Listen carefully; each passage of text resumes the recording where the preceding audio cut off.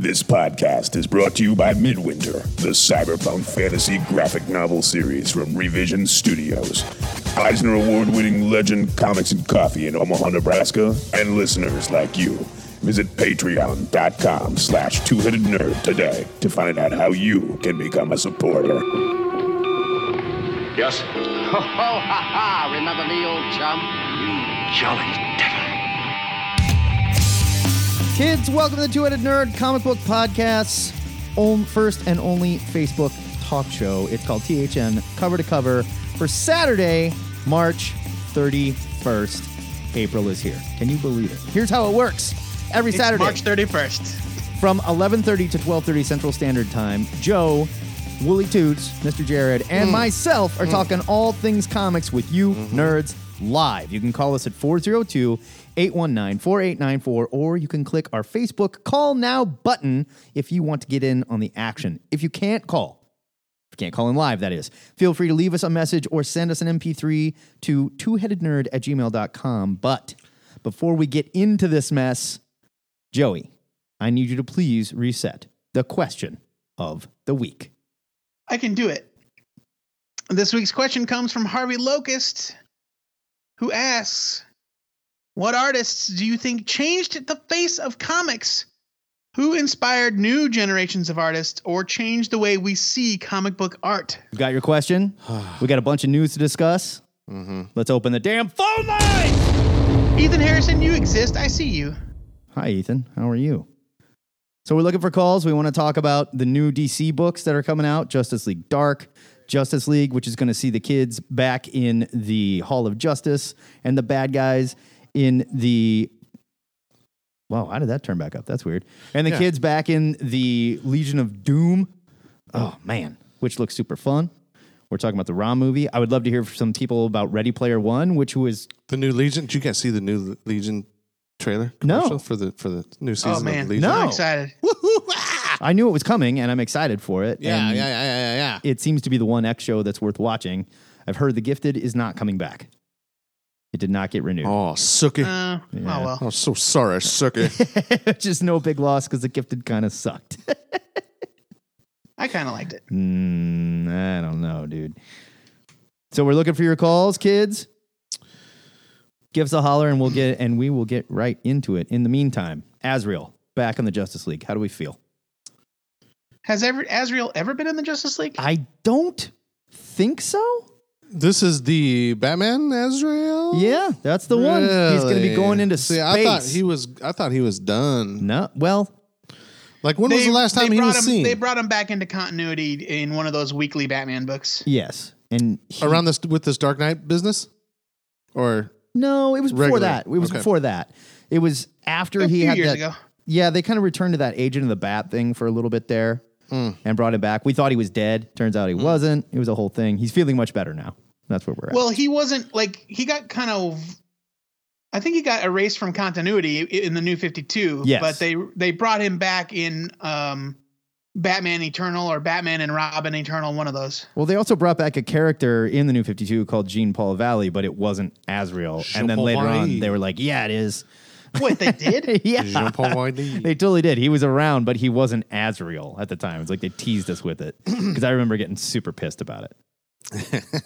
Like, that is so dumb. Just name him anything else. He was even blonde and had long hair and the glasses and everything. Like, you assholes. As long as he's got gorilla DNA, I don't care. I don't know if he still has gorilla DNA. I don't know if they're doing that. They definitely reset him as like he was like an assassin for the church or something. We all need gorilla DNA. But I don't know if he still has the gorilla DNA, which was my favorite part of him. He was part Deal breaker. Oh. So the phone lines are open, you jerks, and I can see you chatting with us. I need someone to call in. I want to talk Ready Player One. It's got pretty good ratings on Rotten Tomatoes. It's 77%. My buddy Aaron saw it last night. He said it was better than the book. Huh. That's what I've heard.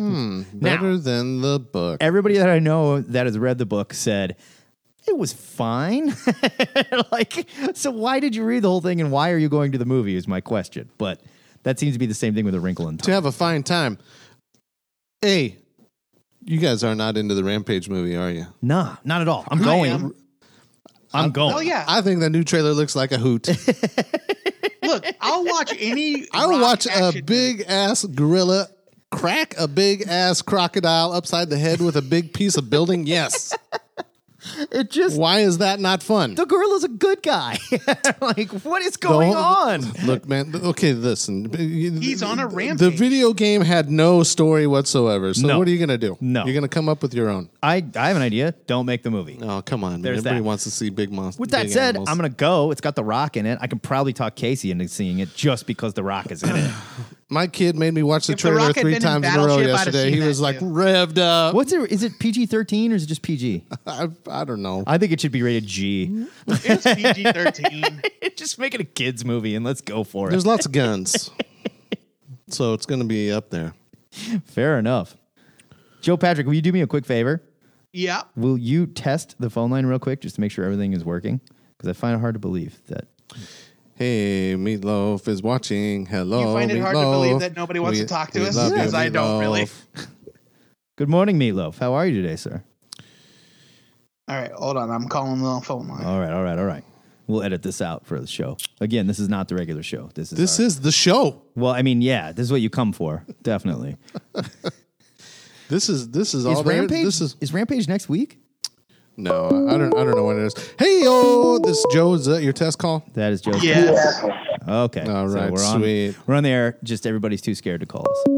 Not everyone. anymore. Not anymore. We Thank you for broke it. calling THN cover to cover. Caller. Who dis? This is Ethan.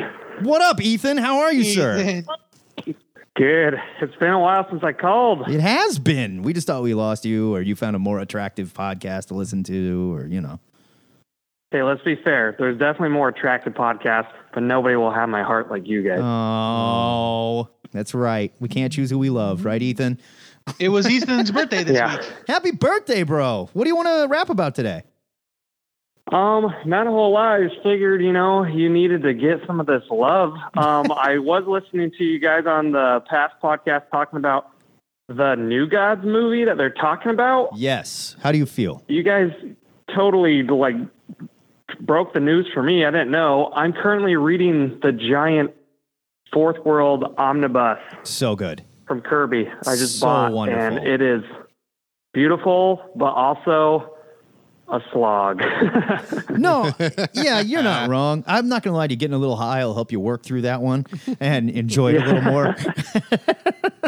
Now, there's no Well, way I love that's all what the we're New gonna get. God stuff. All the Mr. Miracle and New God issues are amazing, but those Jimmy Olsen ones, woo! Yeah.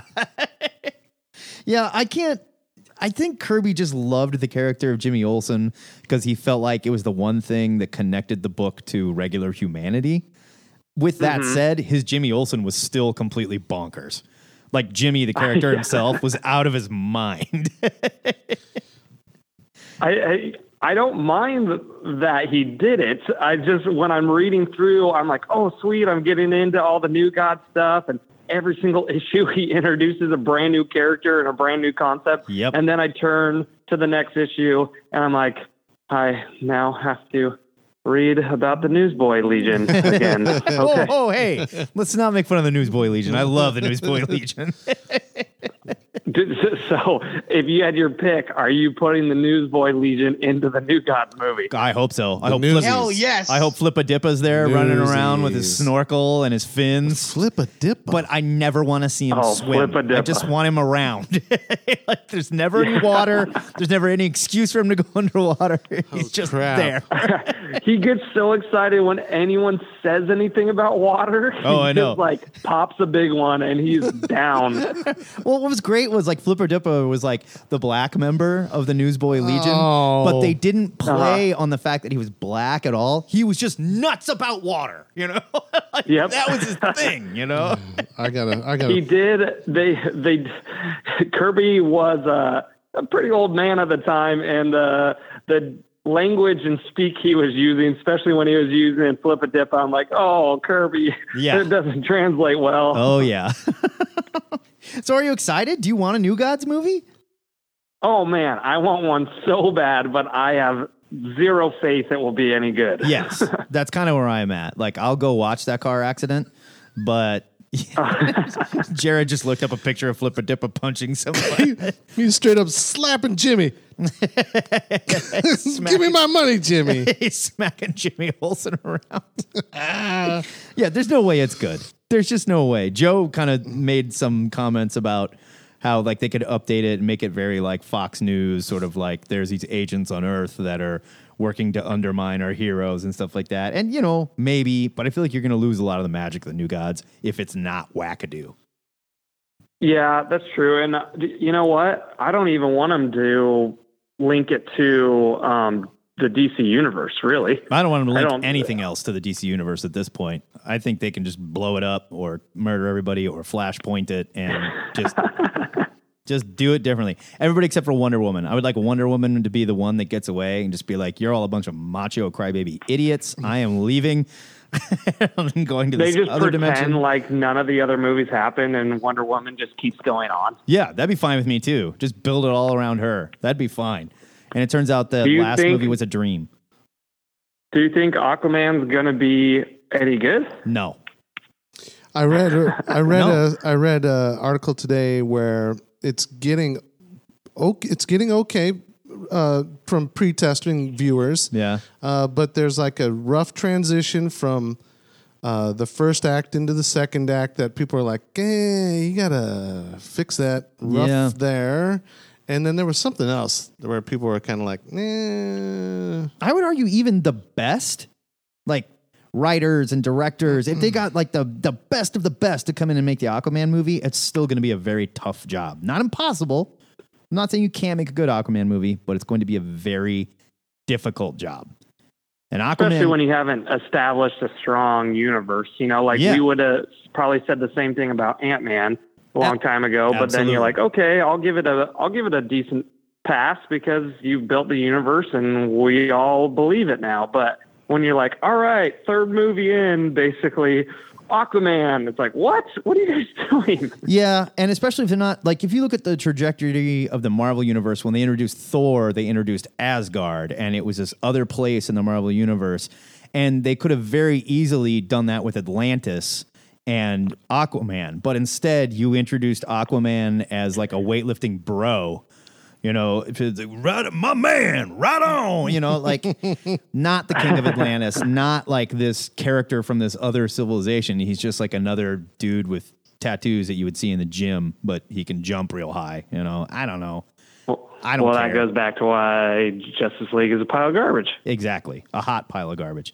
Joe Patrick, you know you can talk, right? And they can hear you. I know, but Ethan can't hear me, so yes, he I was can. trying not to. Yeah, I can. Yes, we established that last week. Yeah, he can hear you, dude. But not everybody could hear me. I'm certain that some of the callers couldn't hear me. No, it was a cover-to-cover miracle, remember? All right, good. Hi, Ethan. Sorry, I wasn't ignoring you. Hey, I heard you giving me the birthday shout-out. Thank you for doing that. See? Oh, good. All right, good. I know you care more than Matt. I know. In the separation, I'm choosing your home. Fair enough. Oh, jeez. Hey, look, kid, Dad doesn't want you around, okay? I'll be real honest. Beat it, kid. In the chat, our friend Patrick, who is the #1 Aquaman superfan, is calling his shot. Aquaman is going to win an Oscar, and the soundtrack is going to win a Grammy. Yeah. Wow. Yeah.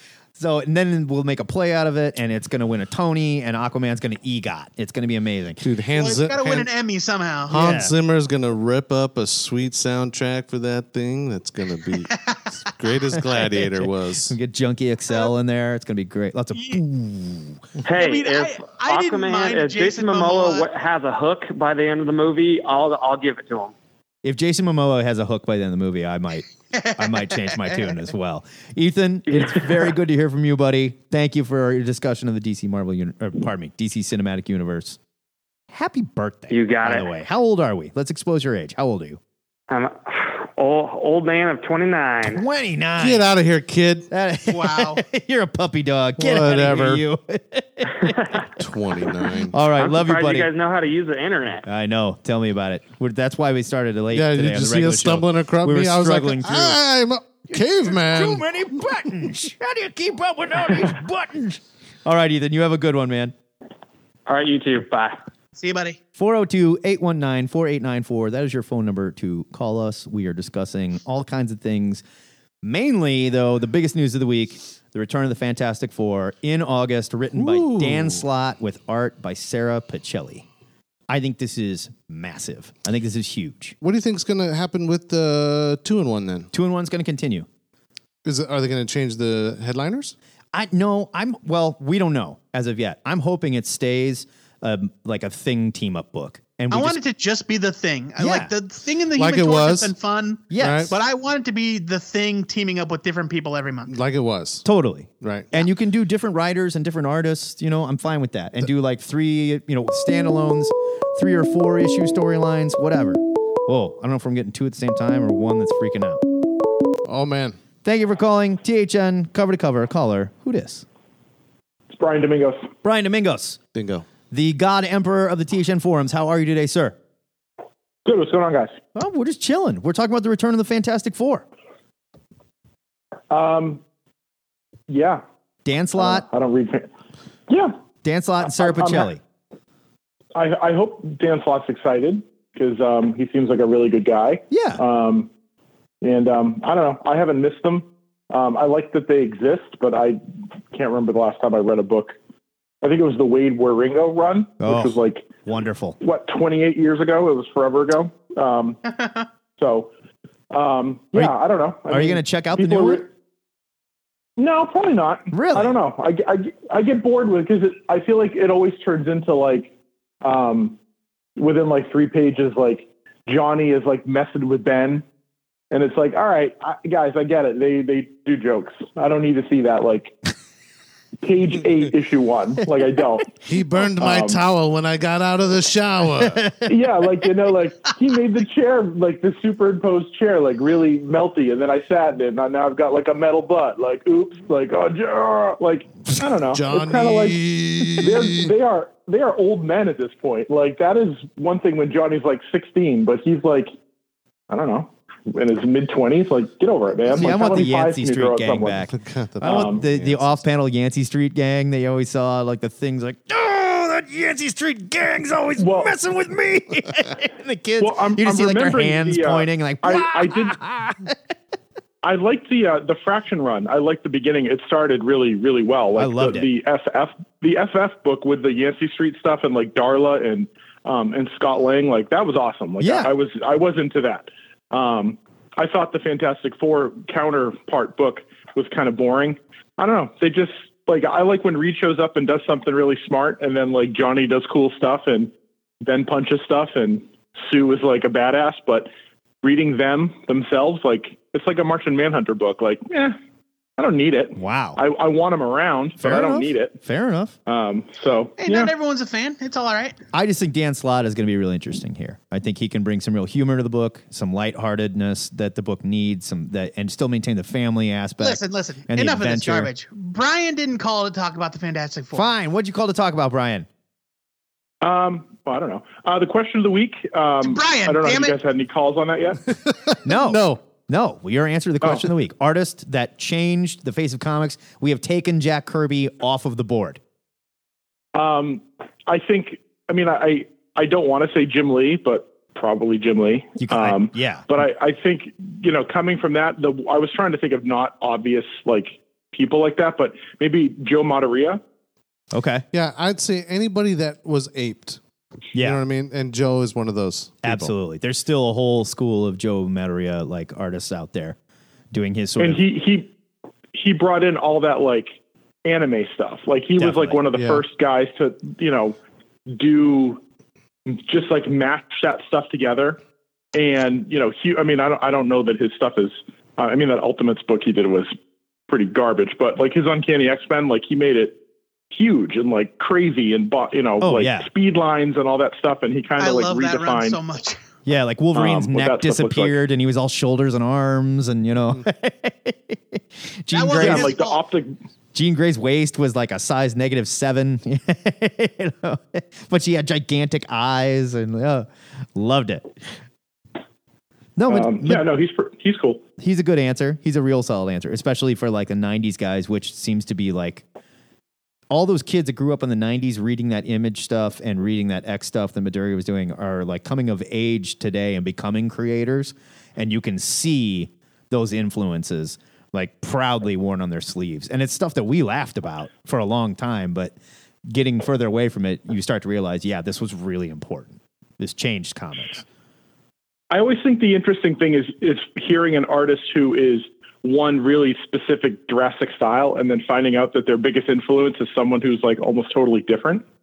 Michel FIFA on Copra. Yeah, that's an excellent example. Like one of his main influences is Rob Liefeld. Yeah. And I can't think of artists of two polar opposites in quality. Totally. Yeah. That's like, he's not like, even, what's his name?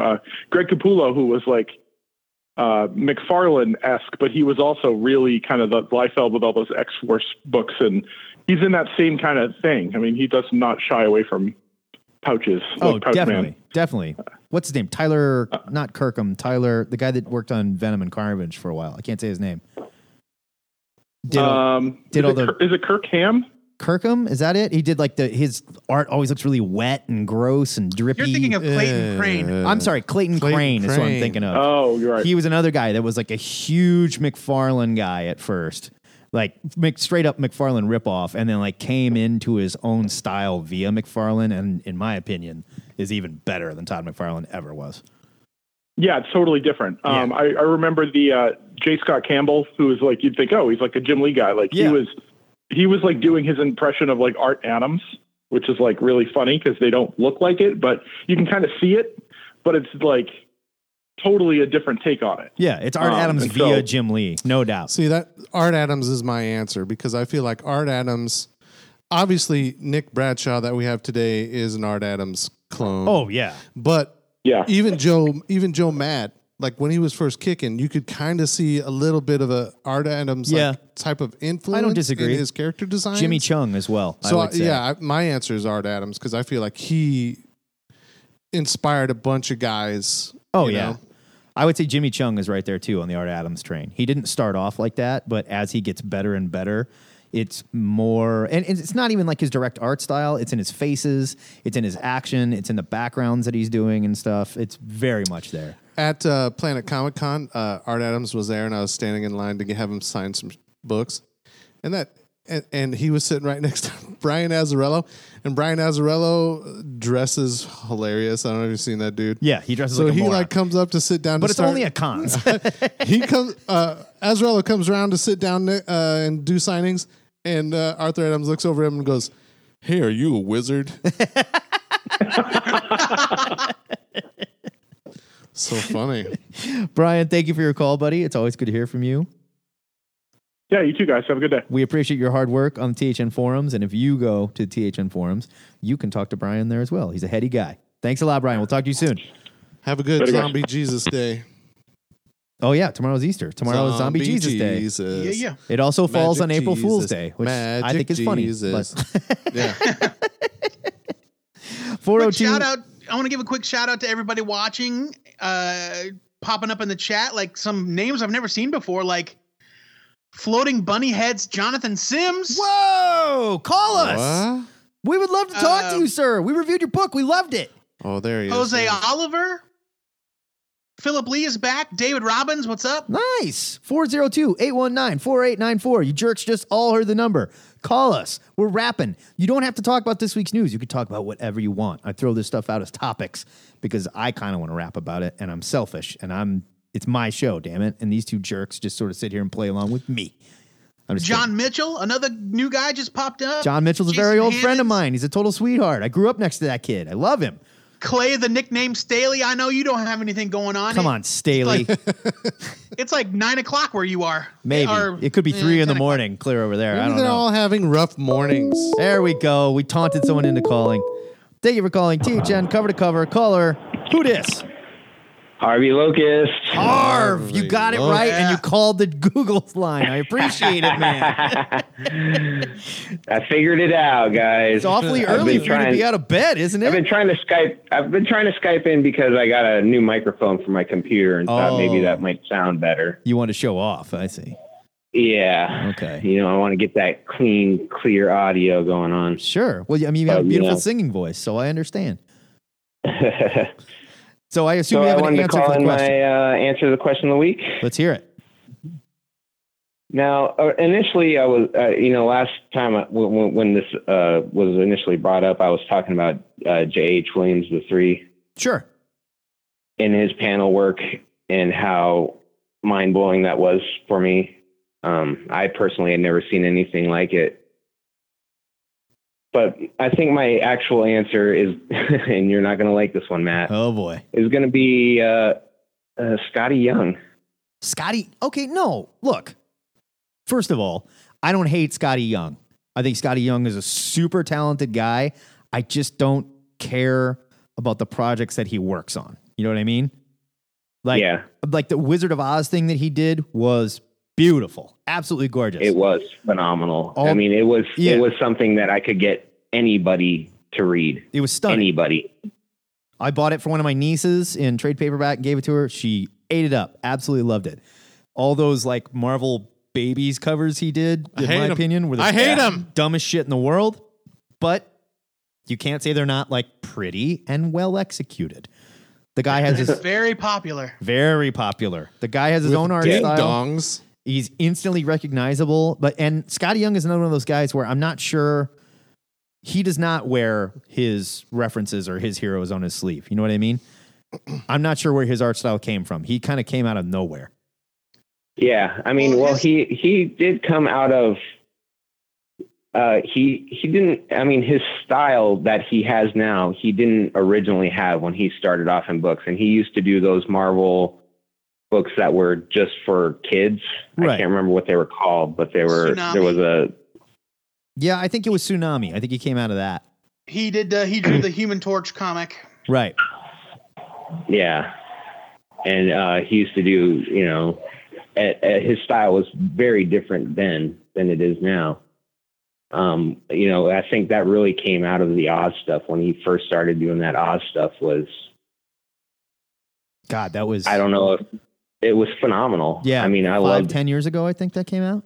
Yeah, at least. Yeah, just about. It was around 08, 09, something like that. Yeah. He's a crazy talented guy. He was just always working on sort of youth stuff. And I just wasn't really interested in it. I'm not taking anything away from him. I hated the baby covers. I hated the Marvel Babies covers. Yeah, I don't like them either, man. God, they were the dumbest. Yeah, and they were selling for stupid money. That leads me to what was my suggestion for another question of the week was something that you really wanted and overpaid for, a chase item per se. Oh, that's a good question. And that was one of mine. Was I believe it was at Legend, I overpaid out the wahoo for Scotty covers, especially for the I think it was Uncanny Avengers. Okay. The first issue of that, he did a cover for. I'm pretty sure. No, maybe it wasn't Uncanny. No, it was Uncanny Avengers. Yeah, with a baby Thor and a baby. It was a baby cover, and I paid probably almost $20 for it, even though it was brand new. I'm just looking on eBay real quick. I'm curious. I'll see where his stuff's at right now. Yeah, because I'll bet, surprisingly enough, they'll still go for quite a bit. Nope, Uncanny Avengers #1, Scotty Young, both variants. They're asking for $9 with no Wow. So $9. You may have overpaid for that one. Let's just look at sold items real quick. Oh no, here you go. You know what? Uncanny Avengers #1, Scotty Young variant, one bid. Guess how much it sold for? How much? $20. $1. Are you kidding me? Sold. There you go. Here's one in 9.8 condition, CG seed. Way to destroy this man's $51. treasure. So, sorry about that. I was wrong. No, it's fine. Definitely I'll not never holding sell it. it, and I would never want to sell it. Fair So, enough. I don't collect comics to sell them. Well, and that's your danger with variants. Now, spoiler alert, we are using that question as our question of the week this week. All right. Yeah. I've already Sounds good, picked the guys. Question of the week. The one you just came up with. Okay, Thank you cool. for your call, Harv. It's always good to talk to you, brother. All right, man. Have a good one. All right, you too, buddy. Bye, Harvey. It's got to be tough for that guy to get out of bed this early. That is not the question of the week that I picked for this week. So, I thought it was. way to promise something that we're not delivering. That's on. what's in the script. That was in your. That was in your shiz. Flip the script. I'm going to. Yeah, I got it right here. Let's see. This was you. This week's question comes again from Harvey Locust. We've all been collectors of something at some point in our lives, whether it was comics, toys, laserdiscs, yada yada yada. I stand corrected. Yeah, you picked it. Yeah, you're right. I did. Come on, man. Look, I can't be trusted. Jared drank too much last night. My memory's hazy. That's true. I did. Jared was trying to kill a table full of adventurers with a giant chicken. It didn't really work out. It didn't work out. They were scared, though. That was Kevin Coffey's fault, though. That's what happens when you invite that guy over to game. He's going to outsmart you. All right. He's a smart cookie, man. Come on, Mr. Coffee. You should have taken him off the board initially. Just turned him into a chicken Look, first. my table is open to all. You want to play? Let's play.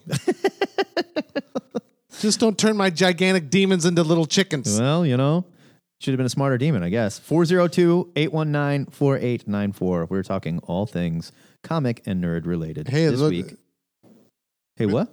Lindsay Duchette Barrett is watching, it says here. Oh, I know Lindsay. She's an old friend of mine. She married my friend Tom Barrett, becoming Doucette Barrett. I see. Yeah, she's an empowered woman. She ain't no slave to no man. No, man, I don't need your name. That's right. You can tack it on, but I don't need it. Damn it. Oh, here we go.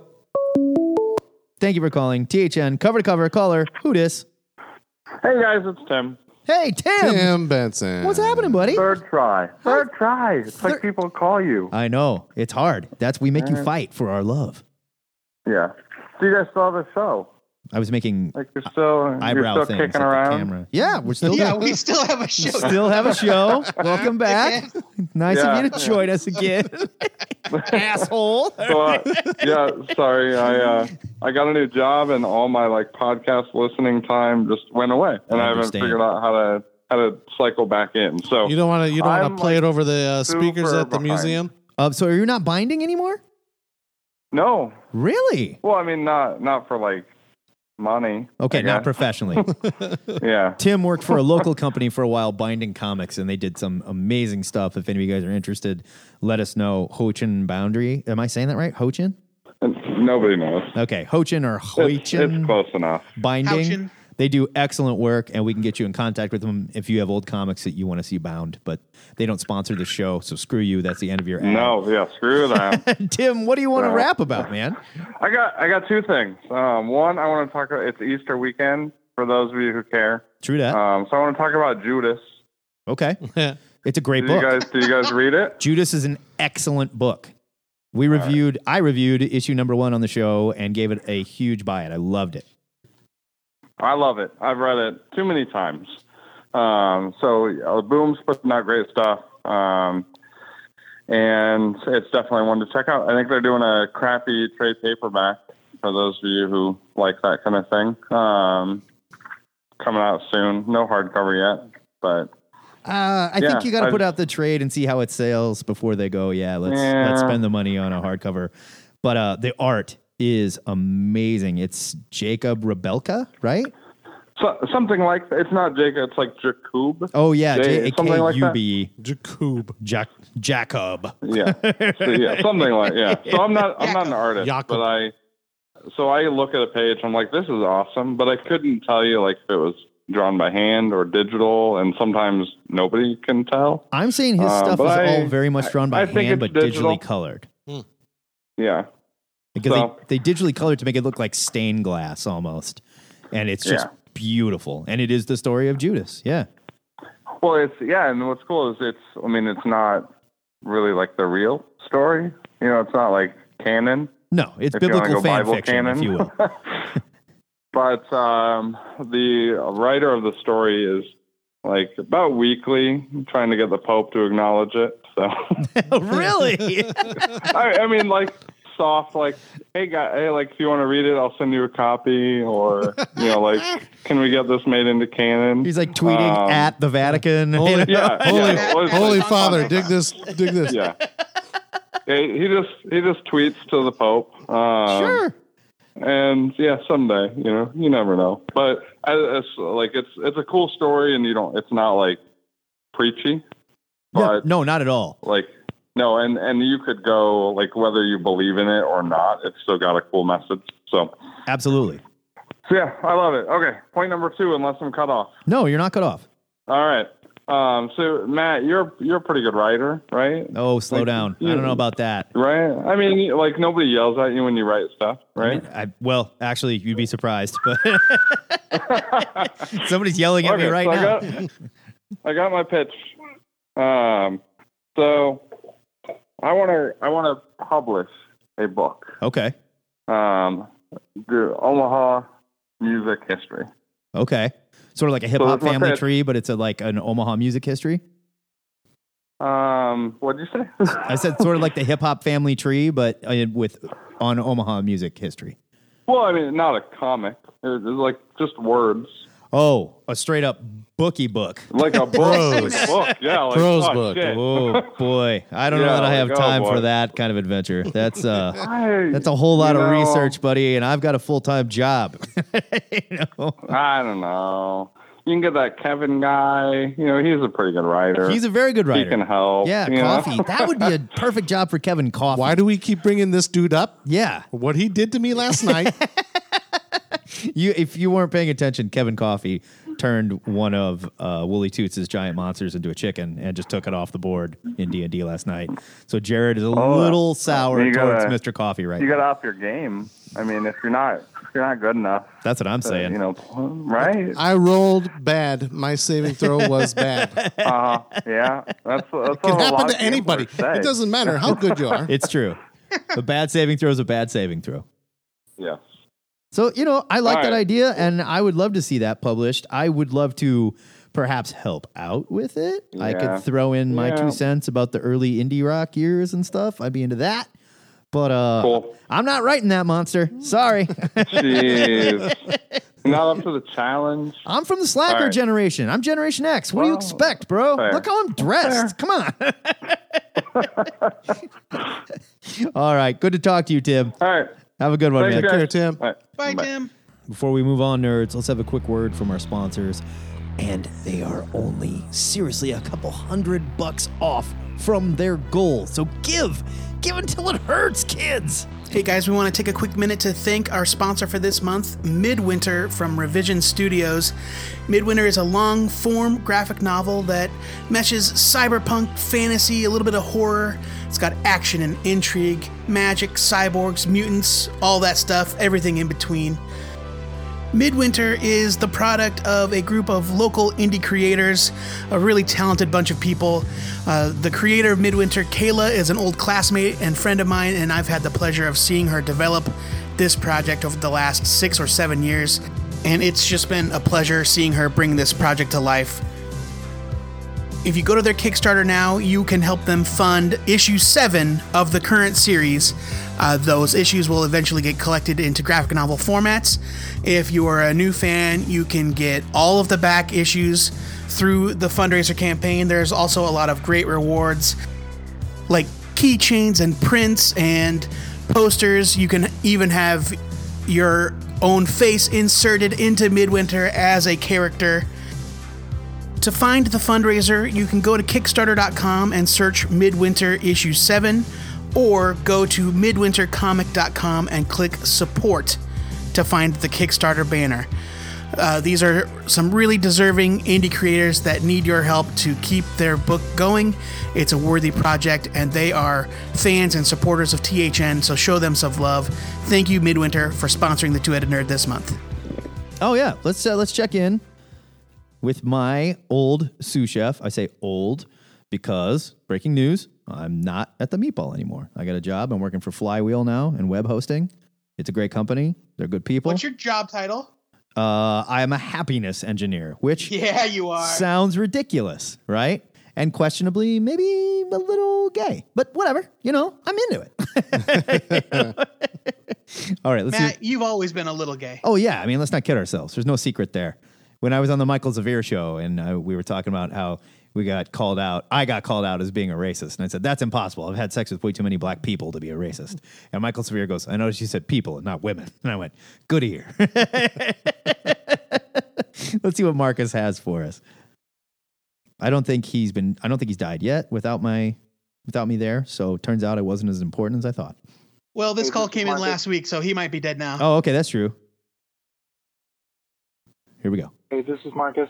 I was wondering what you guys thought about the new Deadpool trailer, and what's the best steampunk comic book out there? Thanks. Bye. Christ. Best steampunk comic book out there is just called Steampunk by Chris Pachalo, and it was published by Image Comics. Yeah, but there's only like 4 issues. That's all you need. Do you need more steampunk than that? No. I often It's pretty to look at. I'm allergic to steampunk. I can't get real close to it. And that's all you need. I start to itch. I get hives. My throat closes. What are you gonna read? Lady Mechanica? Come on. Yeah, Joe Benitez, Lady Mechanica. Are you gonna read any of that legendary stuff? Legendary Red Sonja? Oh no, what was the Warren Ellis one? The Captain Swing. No, it was. Oh God, about the guy on stilts and like. Oh, it was a Warren Ellis steampunk book that was actually pretty damn good. I can't say it. Basil Smythe, Lord stilts. Smithington. It was like from I think it was Avatar. Put it out. Well, he's done a couple of books that I would consider steampunk-ish. Captain Swing was one of his big ones. Maybe that's what I'm thinking of. Transistor City, I think was the name of the other one. Who's the one writing them for Dynamite? He's got a whole series. He like steampunked all their Dynamite characters. Is it Bill Willingham? Willingham. Yeah, Okay. That's the legendary series, right? Yeah. It's where Red Sonja is wearing goggles. Yeah. Because, I love characters that have goggles on their head, and then they never fucking put them on their fucking face. Don't put the goggles on your eyes. Guy Fieri. You never I've just got put them. these sunglasses on my head. I don't need them. Yeah, they're just goggles on your forehead. That's all they're for. All right, Deadpool, the new Deadpool 2 trailer. Okay, Deadpool 2. I'm of two minds of this because I love the first Deadpool, and it was a lot of fun.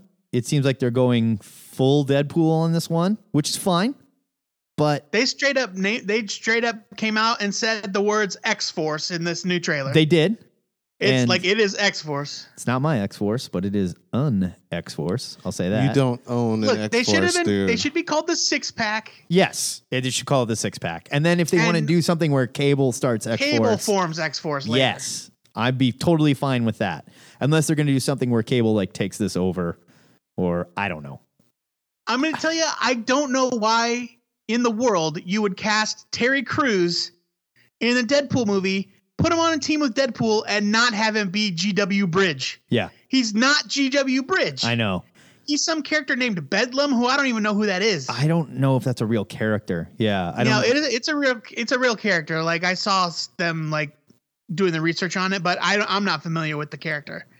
But Shatterstar is confirmed.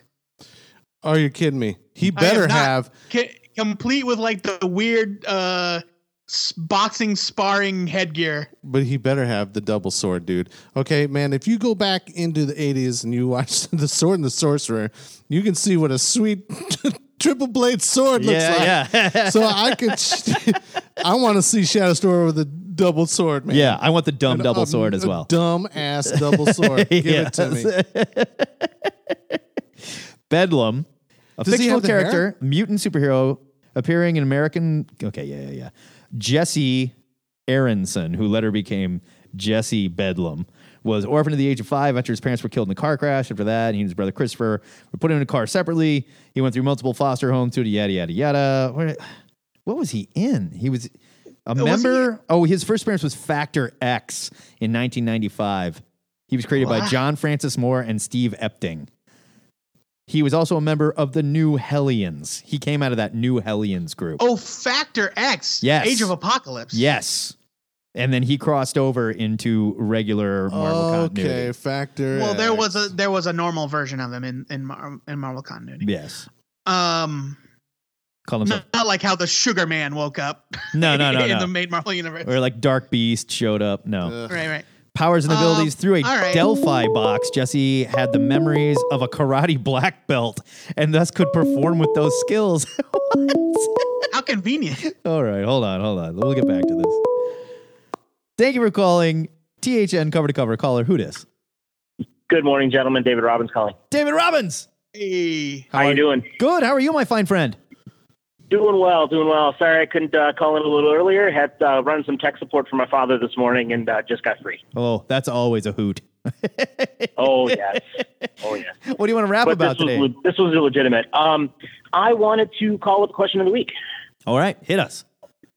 Okay, so be it for good or ill, creator that changed the face of what comics look like, Rob Liefeld.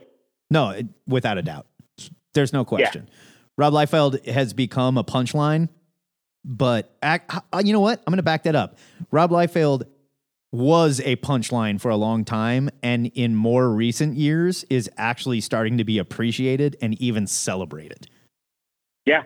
Totally. Well, and he was celebrated at the time, too. Oh, no, definitely. He went from king of the 90s to laughingstock to remember the old king. We should we should pay him some attention again. He's getting that Netflix deal where they're turning a bunch of his superheroes and teams into shows.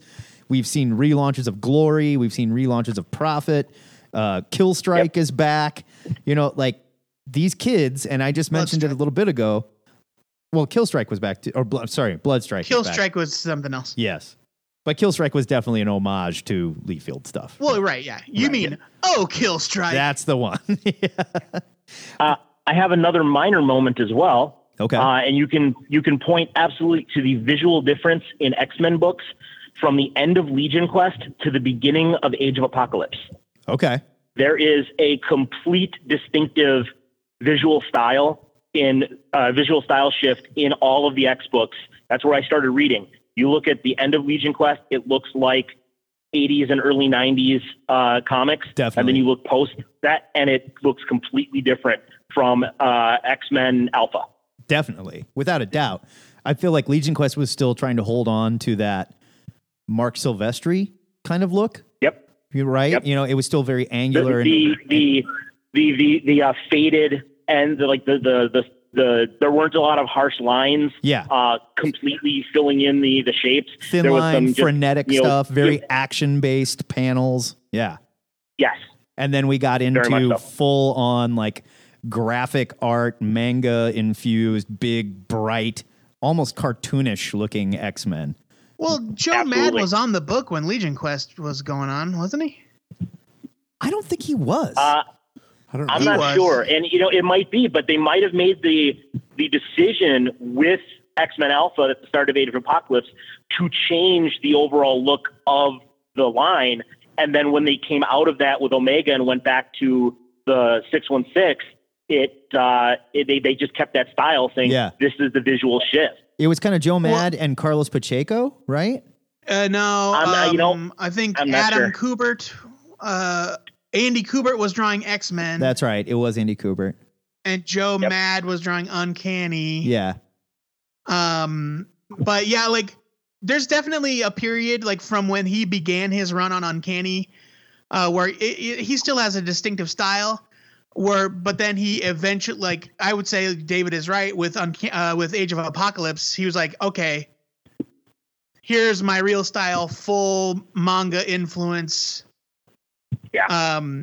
Harsh, harsh, angular shapes. That's fair. I'll give you that. But and totally, you can see it in just the facial shots of Magneto, because in the old style you had Eric with the helmet on and you could see his face. Yes. And then they went to Age of Apocalypse and you put the helmet on, and now all you have is black inside of the holes in the helmet. Well, there was two eyes. Braids. Yeah, it's 2 eyes and braids that came out of it. The Shatterstar braids. Totally. Or the Sauron braids, either one or the other. A little bit, yeah. Yeah. Saruman, pardon me, not Sauron. Don't tweet at me, okay?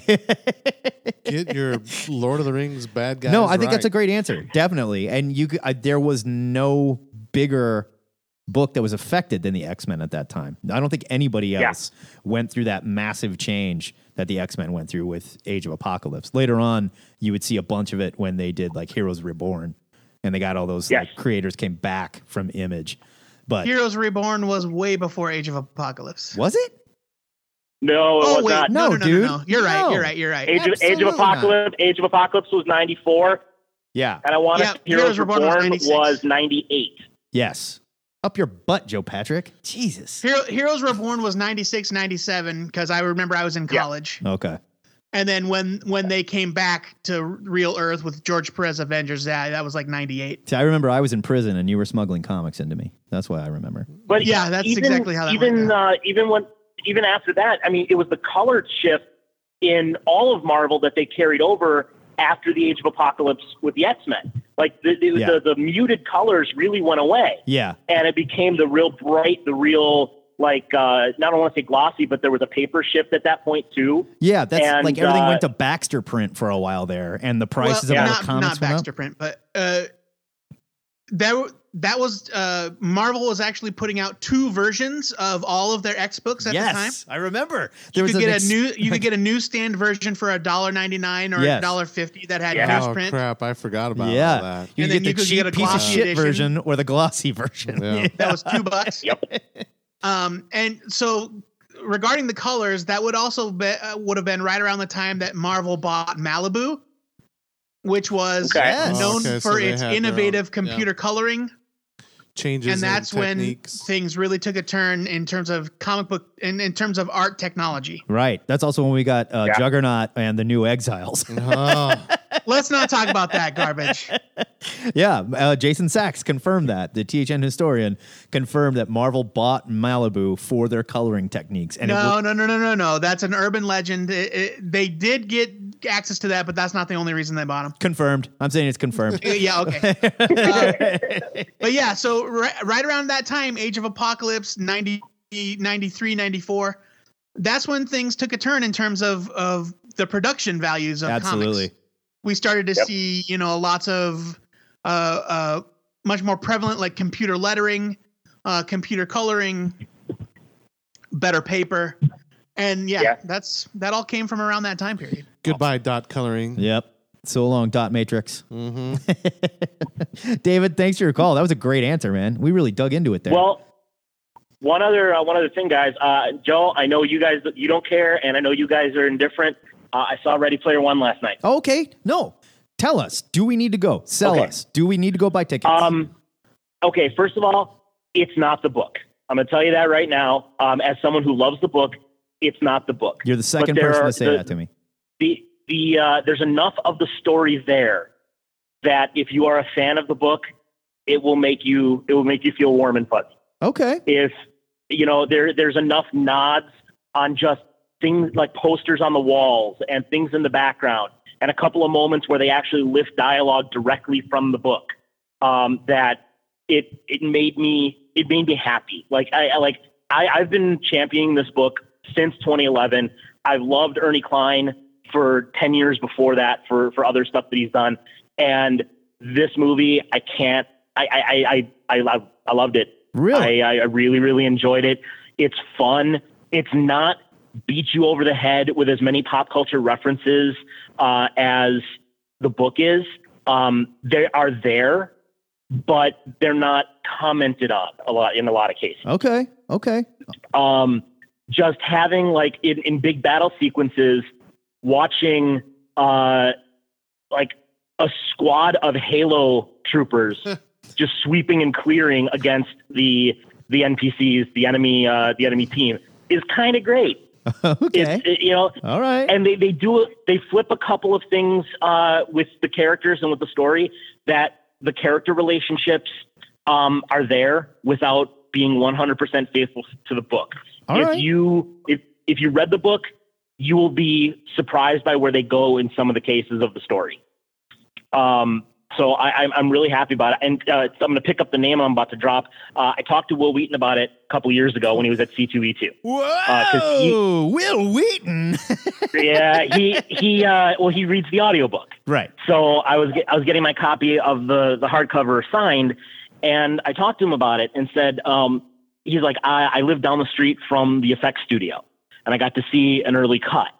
And the references aren't all there, but they're not what's important. The character relationships are there, and those are there. Okay. And it's really enjoyable. It's not Citizen Kane. It's not, some high and mighty. It's not Casablanca. But if you want to go and laugh out loud and squee with joy of just things that you love being on screen and telling a fun story, it's there. I mean, okay.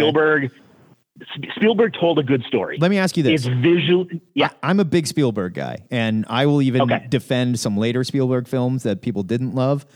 Is this is this worthy of Spielberg's body of work? Am I going to love it am I going to enjoy it as a purely Spielberg film? I think so. Okay. All right. I think so. I'm going to try and make Casey go today. I really do. That's it. I'm going to try and make Casey go today. Of course, getting that woman to do anything, whew, let me tell you. It's a challenge. See, now, I saw something on Facebook that just kind of amused the hell out of me.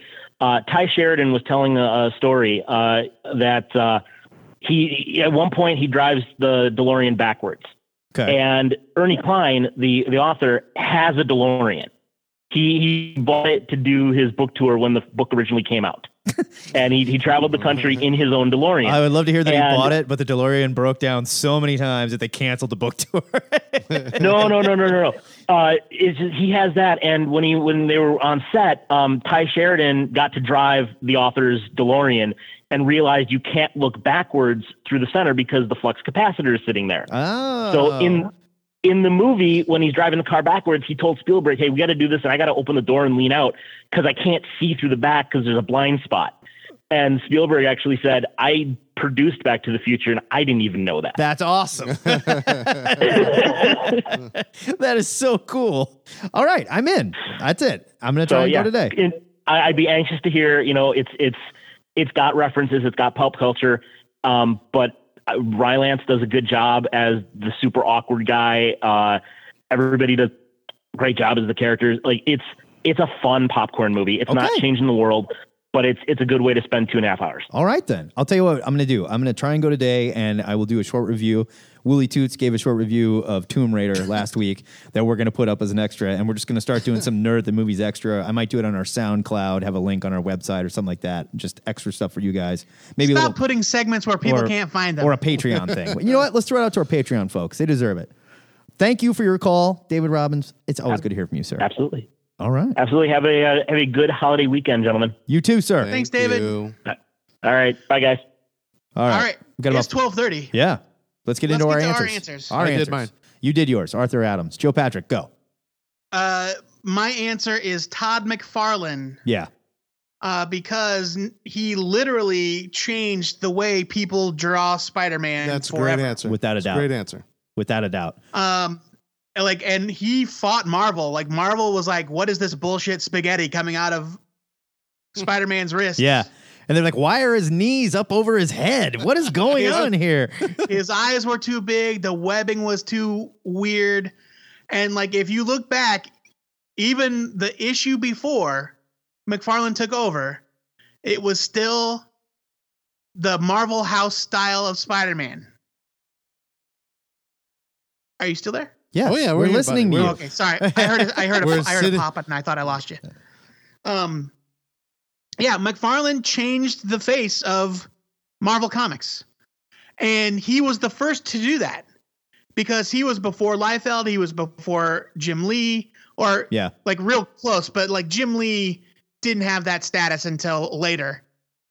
McFarlane came in, he kicked the doors down, and he changed the way people look at that art, at that character and comic art for good. Absolutely. And it was on Marvel's premiere book at the time. I mean, flagship title. Yeah. Amazing Spider-Man was the biggest of the big. And I remember picking those books up and just, it blew my head off. Yeah.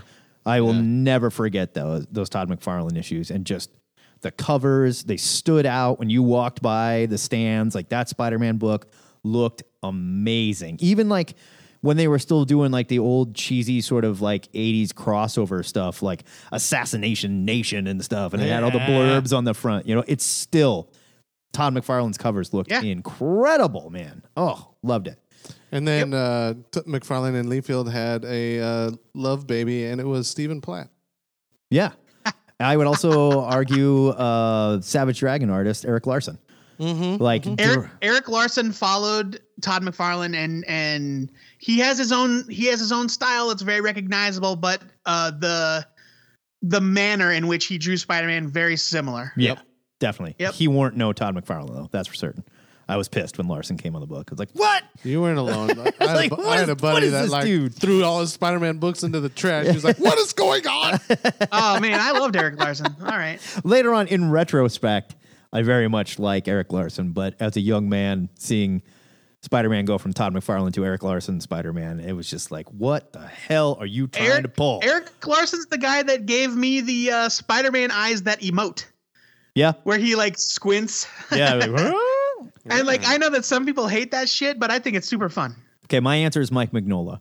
And my answer is Mike Mignola not because a lot of people aped his style. He has a style very much his own that he worked into in the early 80s. Like, he always had a definitely different style. The first time I really saw him was his New Mutants work because I loved New Mutants. And it was so different. Mike Mignola did not draw New Mutants. You want to bet? Do you want to sure? bet? Yep. Absolutely positive. Mike Mignola drew Alpha Flight. He also drew Alpha Flight, yes. But I first met him on New Mutants. Guarantee it. Really? I don't believe you. We got these Google computers we're looking them up. Yeah. Nola, New Mutants.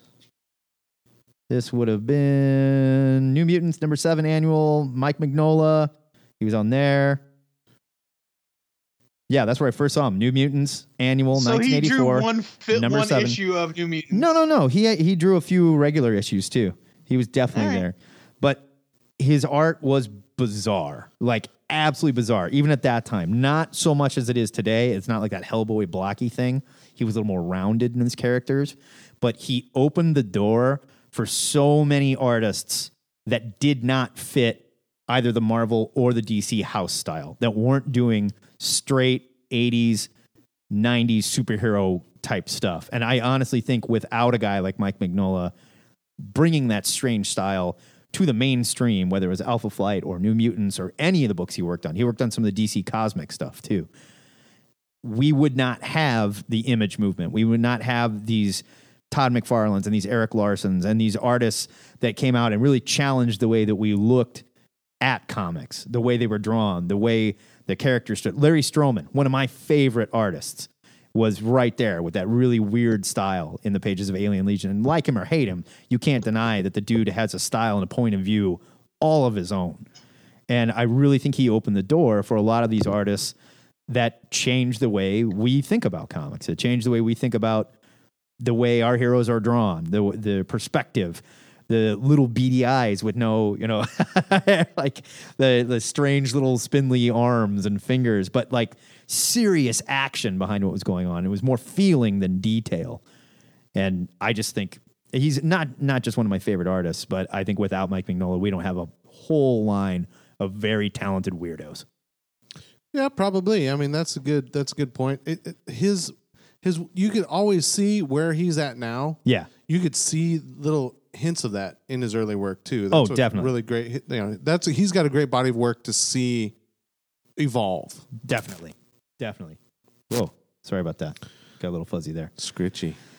So that was fun. We had a good question. We had a bunch of good calls. We talked some crazy shit. I had a good time. Thank you to everybody that called in and played along. We would love to have you play along next Saturday. We'll be right here, 11:30 to 12:30 Central Time. Please do so before we get out of here. Joe Patrick, what is our new question of the week that you were not aware that you picked? The new question of the week, once again, comes from Harvey Locust. Via the THN forums, he asks, we've all been collectors of something at some point in our lives, whether it was comics, toys, laser discs, books, etc.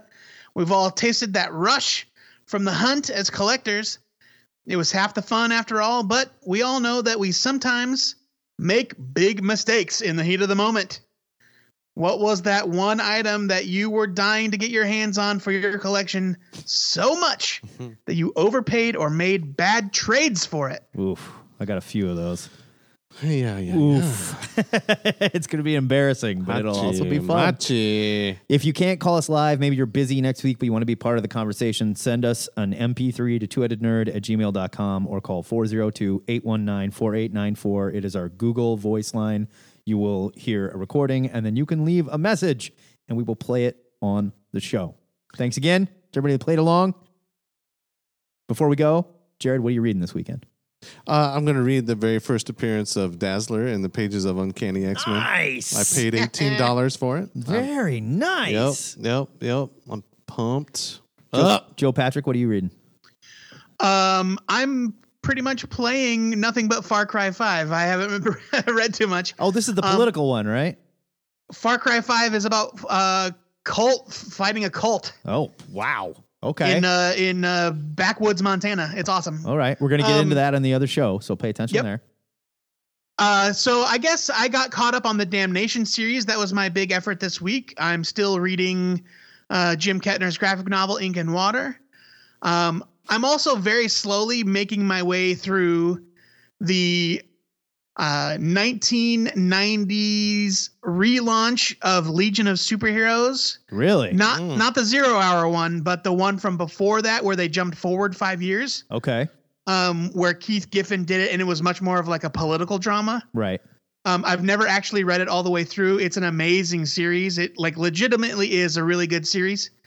Not just because I'm a Legion fan. It's very, very well regarded, and I've never made the time to sit down and read it all the way through. So I've been doing that when I make the time. Other than that, I'm doing a lot of drawing. I'm back to the drawing board. Well, that's good. Lots of commissions to do. So. Yeah, get that shit done, damn it. Seriously. I'm, strangely enough, I started rereading and catching up with some old 2000 AD stuff that I found I had like downloaded a while ago and was sitting on my hard drive, and I'm catching up on the Strontium Dog stories. Yeah, mm-hmm. I love that character. I don't know why. Carlos Ezquerra did some work on it. It was really good stuff. There's some Garth Ennis stuff that he wrote a while ago for 2000 AD, so I'm revisiting those, and they're a ton of fun. So there you go. I did just finish reading every single appearance of Fafnir Hellhand. Oh, nice. So there's what we're reading this weekend. Yeah. Everybody, I hope you have a happy holiday weekend. Be safe. Easter, I know we all drink a lot and we take our tops off and we party. But, keep in mind. Yep, that's Easter. You got to play it cool, all right? And if you're Don't be a fool. Yeah, don't be a fool. Play it cool for Easter. So that's it. We're going to get out of here. Thanks again, folks. But this, for now, the Two-Headed Nerd, signing off.